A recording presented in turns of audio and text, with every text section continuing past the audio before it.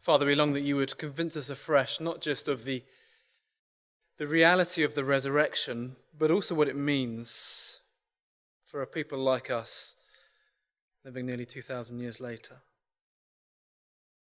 Help us to see that the daily truth, our daily need of the resurrection. In your Son's name we pray. Amen. A few years ago, the now deceased journalist writing for The Times, Bernard Levin, wrote a very striking article. It went like this: "Would my readers kindly note that when I have finished this column, I shall be on my way to Christmas Island, never to return. My choice is made in the belief that it is the most remote inhabited place in the world. I've been told that only one ship goes there and only once a year. I've already been in contact with the postmaster and he has promised to burn any letters addressed to me. And what, you ask, has brought about this powerful urge to leave? It is yet another bundle of papers from Amnesty International that have landed on my desk." He finished his article like this: "How much wickedness can the world stand?" It's not a cry of despair, but a wish to know, because I now begin to believe that at some point the world will be drowned in evil, and evil will drown the world. It's a striking article, isn't it? It's very honest. See, his issue is the brokenness of the world. He wants to run away. He can't cope. Here is a man who lacked hope. But I take it he's not on his own in this lack of hope. In many ways, ours is a hopeless world. People are perhaps increasingly scratching their heads, asking, well, what is the answer?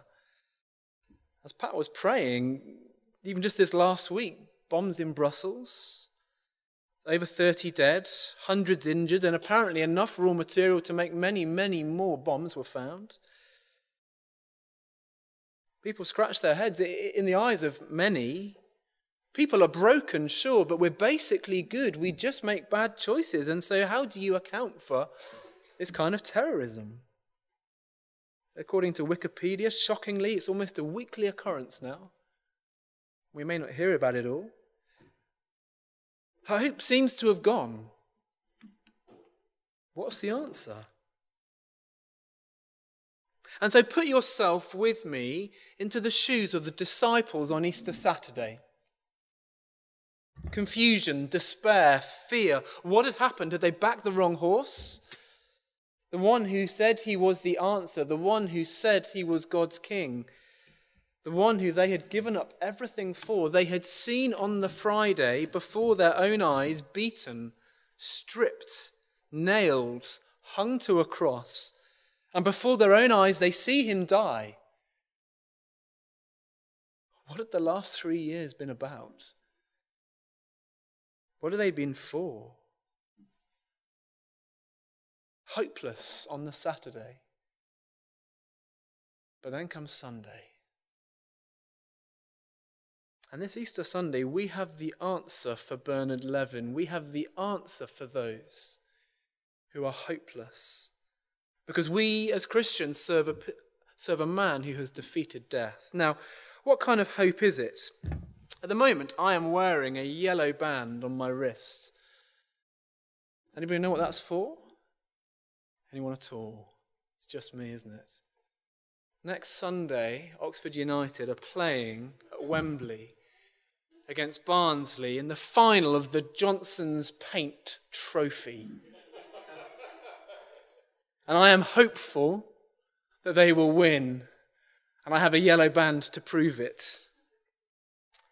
Trouble is, Barnsley are in the league above them and doing quite well, so we'll see how it goes. But you see, as Christians who have a hope, it's not hope based on imagination or what we would like to happen or what we wish for, but it's hope based on fact. It's hope based on the resurrection. So if you'll turn up 1 Corinthians 15 with me, and verses 20 to 28 this morning, as Laura read for us, just two very simple points for us to latch onto from these 8 verses. The first one, if you're a kind of note taker, Jesus is the first of many. The second is Jesus is the King of all. Verse 20. If you like, these are the so whats of the resurrection. What does it mean for us? So verse 20, but Christ has indeed been raised from the dead, the first fruits of those who have fallen asleep. For since death came through a man, the resurrection of the dead comes also through a man. For as in Adam all die, so in Christ all will be made alive. Now we're jumping in halfway through an argument that Paul is making to the Corinthian church. He's spelling out for them that despite what some are saying within the church, Jesus was in fact bodily resurrected. The apostles witnessed it, he says. You can trust them. You can trust 500 who were there to see it. And he says if it didn't happen, well, this isn't just a sort of add-on for the faith. This is the foundation of our faith. He says we're believing and telling lies ourselves. We're still in our sins. We're still separated from God. When we die, we simply rot, he says. But then zoom in on verse 20. Christ has indeed been raised, Paul says. The first fruits of those who have fallen asleep.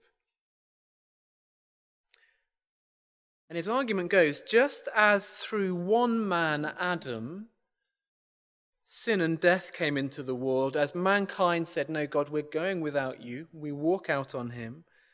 We say, no, thank you, God. So through one man, Christ, salvation and resurrection life comes into the world for those who are in him, verse 22. That in him phrase is an important one for Paul. It's kind of theological shorthand to say, for those who trust Jesus, you are eternally stuck to him. It is inseparable. You're entwined to him forever. Just as he died on the Friday, so in Christ you, Christian, died on the Friday. Just as he was raised again on the Sunday, so you, Christian, will be raised again with him. You have resurrection life now. And this Christ being raised from the dead Easter Sunday event is a once and for all event, but it changes the nature of reality, Paul says, because it means there's hope now. It means that death does not have the final say. That's what he means when he talks about first fruits. It's there in verse 20. You get it in 23 as well. Allotments, I'm told, are pretty quiet at this time of the year. Even in East Oxford, allotments are quiet. I think it's really only spring cabbage season, but someone like Richard Weston will tell me afterwards if that's true. Imagine, though, with me, it's nearly early summer. Imagine it's July. Things are warming up, and you come home with your first manky courgette. And what do you say as you come in through the front door with your manky courgette? You don't say, look, it's a courgette. You say, the courgettes are here. It's plural. Because one courgette means that many, many more will come. The one signifies the promise of more. Well, so Paul says Easter Sunday is a guarantee. It's a demonstration of what is to come for the believer. Death is not the end. Because Jesus was raised again, so we have hope. And so verse 23, but each in turn, Christ the first fruits, then when he comes, those who belong to him. Sometimes the illustration again is used of a dam bursting. Picture it, a tower of brick and concrete and cement, the wall of water, hundreds of meters high even, pressed up against it. So much pressure, so much stress leaning in on this dam. And then maybe there's a tiny explosion or a tiny earthquake. And eventually a tiny dribble of water comes through the wall. Just one little drop leaks its way through, and you watch it go down. You nearly miss it because it's tiny. It looks so weak. But keep watching. Because the tiny dribble becomes a tiny trickle, which becomes a tiny jet. which becomes a waterfall, and suddenly the wall begins to crumble, and the whole lot gives way. Essentially, one tiny single drop has pulled with it all those bits of water that it was linked with. And the dam has broken, and death has been defeated. Christ is the single drop. But keep watching, because the rest will come. Now, we're not immune from death. Many of us will be all too aware of that personally, whether we're feeling the strain ourselves of illness and aches and pains and trips to the hospital. It's the reality for some of us. Others maybe have experienced that reality in the lives of those we love and we care about. But as believers, we can think of death in a different way. It's why Paul uses the language of sleep. We read it and we don't think about it. We don't notice it anymore because it's so familiar. But I think 3 times in the passage he uses this language of sleep when it comes to death. So verse 6, those who have fallen asleep. Verse 18, and those who have fallen asleep in Christ. Verse 20, the verse we're zooming in on, those who have fallen asleep. I'm a big fan of sleep. I enjoy sleep. Could do with more. I enjoy the thought of waking to a new morning, particularly when there's sunshine and it's spring like today. Feeling rested with renewed energy, ready for what's to come. Sleep is not something to be scared of, and yet that is how the Lord wants his people to think of death. We're a people of hope, and so death is like sleep. One of my learnings for this week, as some of the staff team will tell you, is where the word cemetery comes from. I should have known this before, but non-Christians used to call them other things, but for the Christian it was a cemetery because it's Latin for dormitory, which means a sleeping place, which means people will wake up. It's an appropriate name when we think of death for the Christian. It doesn't make us immune from death, but it means that we and those we love, as we walk through the valley of the shadow of death, so we go with one who has gone before us, who has defeated death, one who has travelled the path already. Friends, if you're here this morning and whether you're a believer or not, and yet you feel hopeless, maybe you still feel a bit like it's Easter Saturday in your life. Maybe it feels dark. Maybe you're struggling, you're wrestling, you're waiting. Take and digest and chew on these verses for this week. Maybe particularly verse 20. Why not commit it to memory? Meditate on it as you go about your week. Because Easter Sunday is real. And because Jesus has really been raised and he really lives, and it's a real hope, it's not a metaphor, not just an idea or a nice story that Christians sing to ourselves to help us get through the dark life. But Paul says it's real. He says Christ is the first fruits, the promise of more, the first courgette, which means we know more is coming. He's defeated death. And so we can know that the dam of death has been broken. The first trickle has gone through and the wall has broken. And so death is like sleep, which for a world that is hopeless is a comfort. It means that we can talk about death. It doesn't have to be a taboo.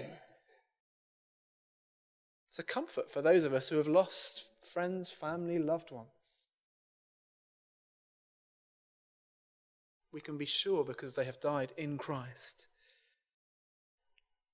So we can be hopeful because he is the first of many, but secondly, we can be hopeful because he is the King of all.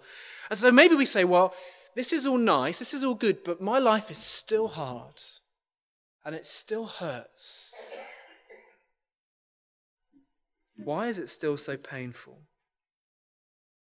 Have a look at what he says, verse 24 to 26. Paul writes, then the end will come when he hands over the kingdom to God the Father after he has destroyed all dominion, authority, and power. For he must reign until he has put all his enemies under his feet. The last enemy to be destroyed is death.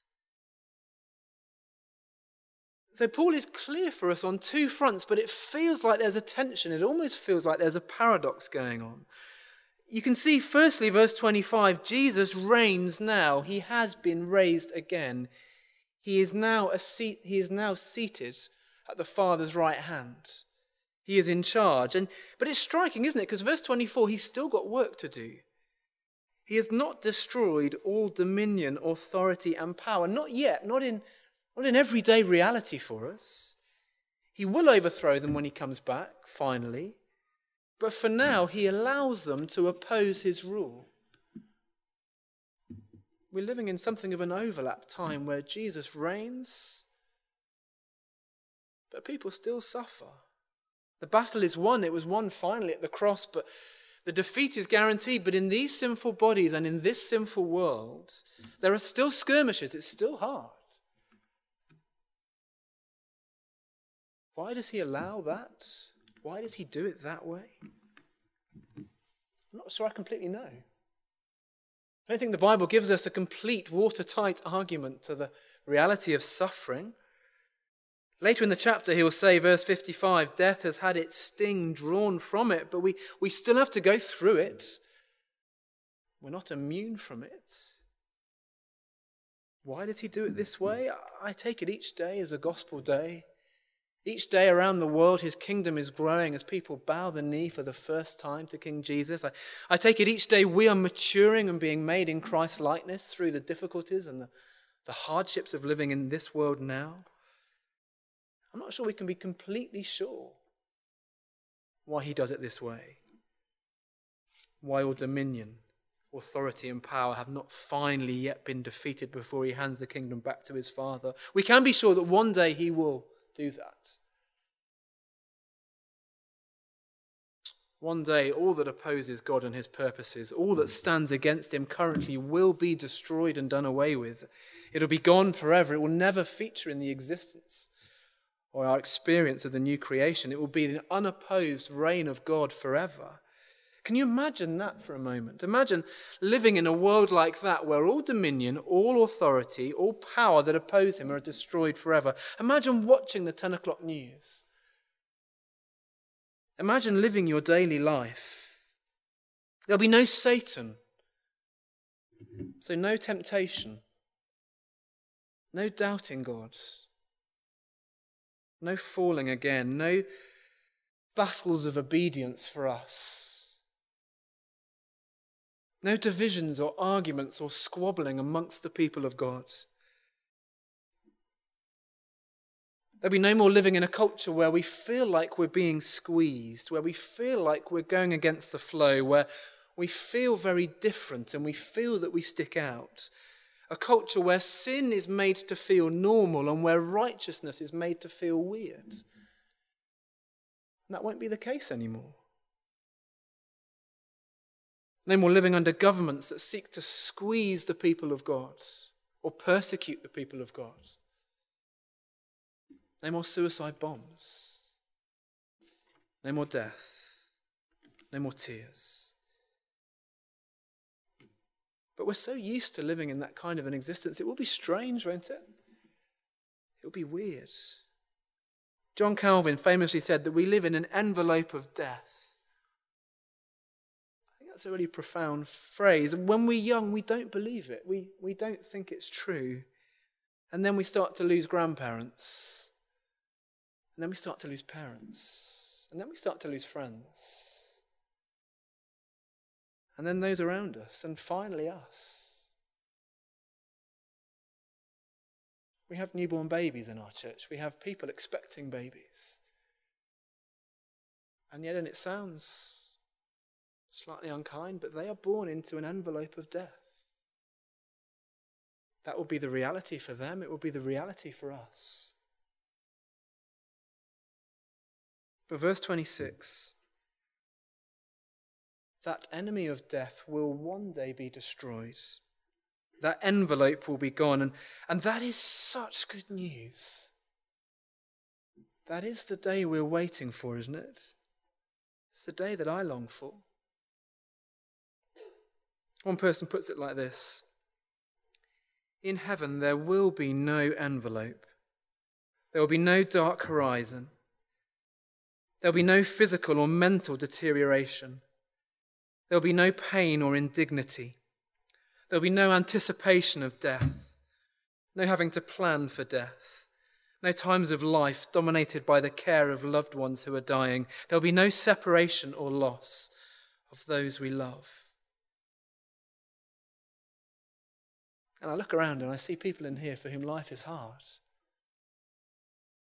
That the envelope of death is all too real for some of us. Not theory. Or even maybe folk who can't be here today because of that envelope. We're waiting for verse 26, aren't we? We're waiting for death to be done away with, to be finally destroyed, for the battle to be over. And just look at what it will be like when that day comes. Last couple of verses, verse 27 and 28. They're slightly complicated, so let me just try and untangle them as I read them for us.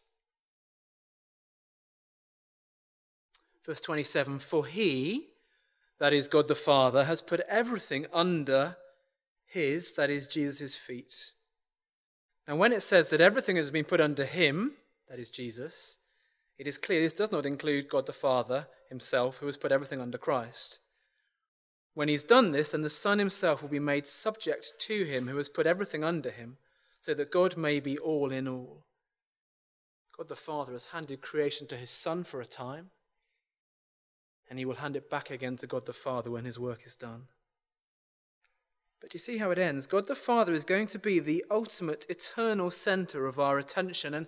And Jesus' purpose is to bring everything finally under his Father's rule. His final goal is end of verse 28, that the Father may be the unopposed ruler of everything. That he may be our ultimate treasure. That our ultimate source of purpose and satisfaction may be him. I was reading recently of a book. To say I've not read it, but it's now on my wish list. It's by a guy called Julian Barnes, and it's called The History of the World in 10.5 chapters. Has anyone read it? Okay, that's good. But it finishes like this. It's the final chapter is a chapter called The Dream.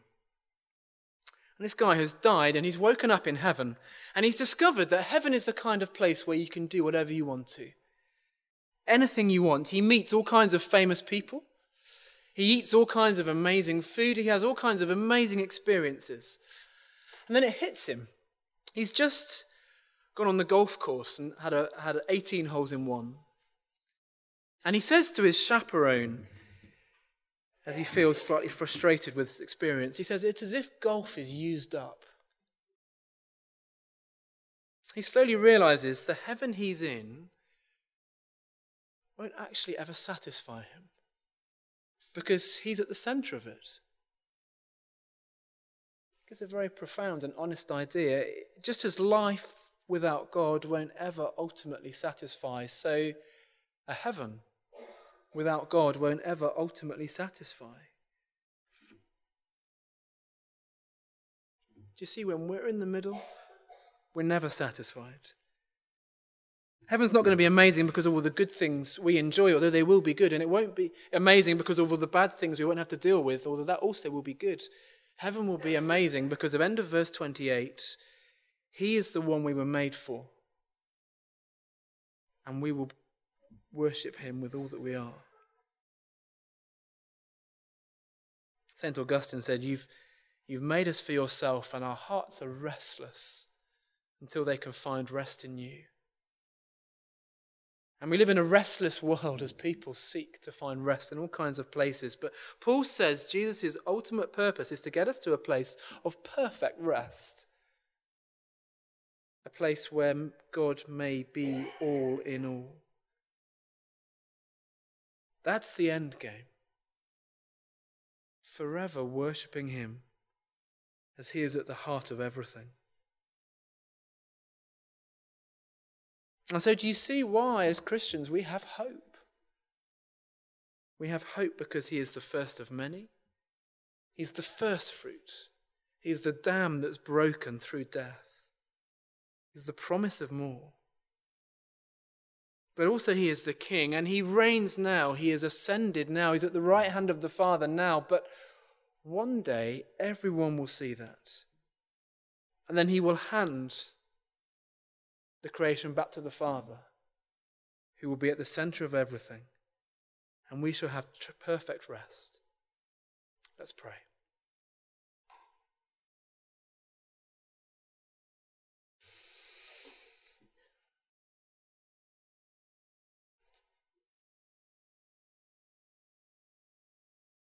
Lord Jesus, thank you that you were raised again on the Sunday. Thank you that death has been defeated. Thank you that your people can have a true hope because of what you've done for us. Thank you that you are the first of many. Thank you that you are the promise of more. Thank you that death has been defeated, that damn wall has been smashed and crumbled. Thank you that death is just sleep. I thank you that you are King. And we pray that you would help us now as we live in this time, this envelope of death, as authorities and dominions and powers are still able to oppose you. Thank you that one day you will finally defeat them and hand the creation back to your Father as the new creation comes. But for now, will you keep us trusting you? Will you give us the strength that we need in the midst of death to keep our eyes fixed on you? And we look forward to a time of that perfect rest.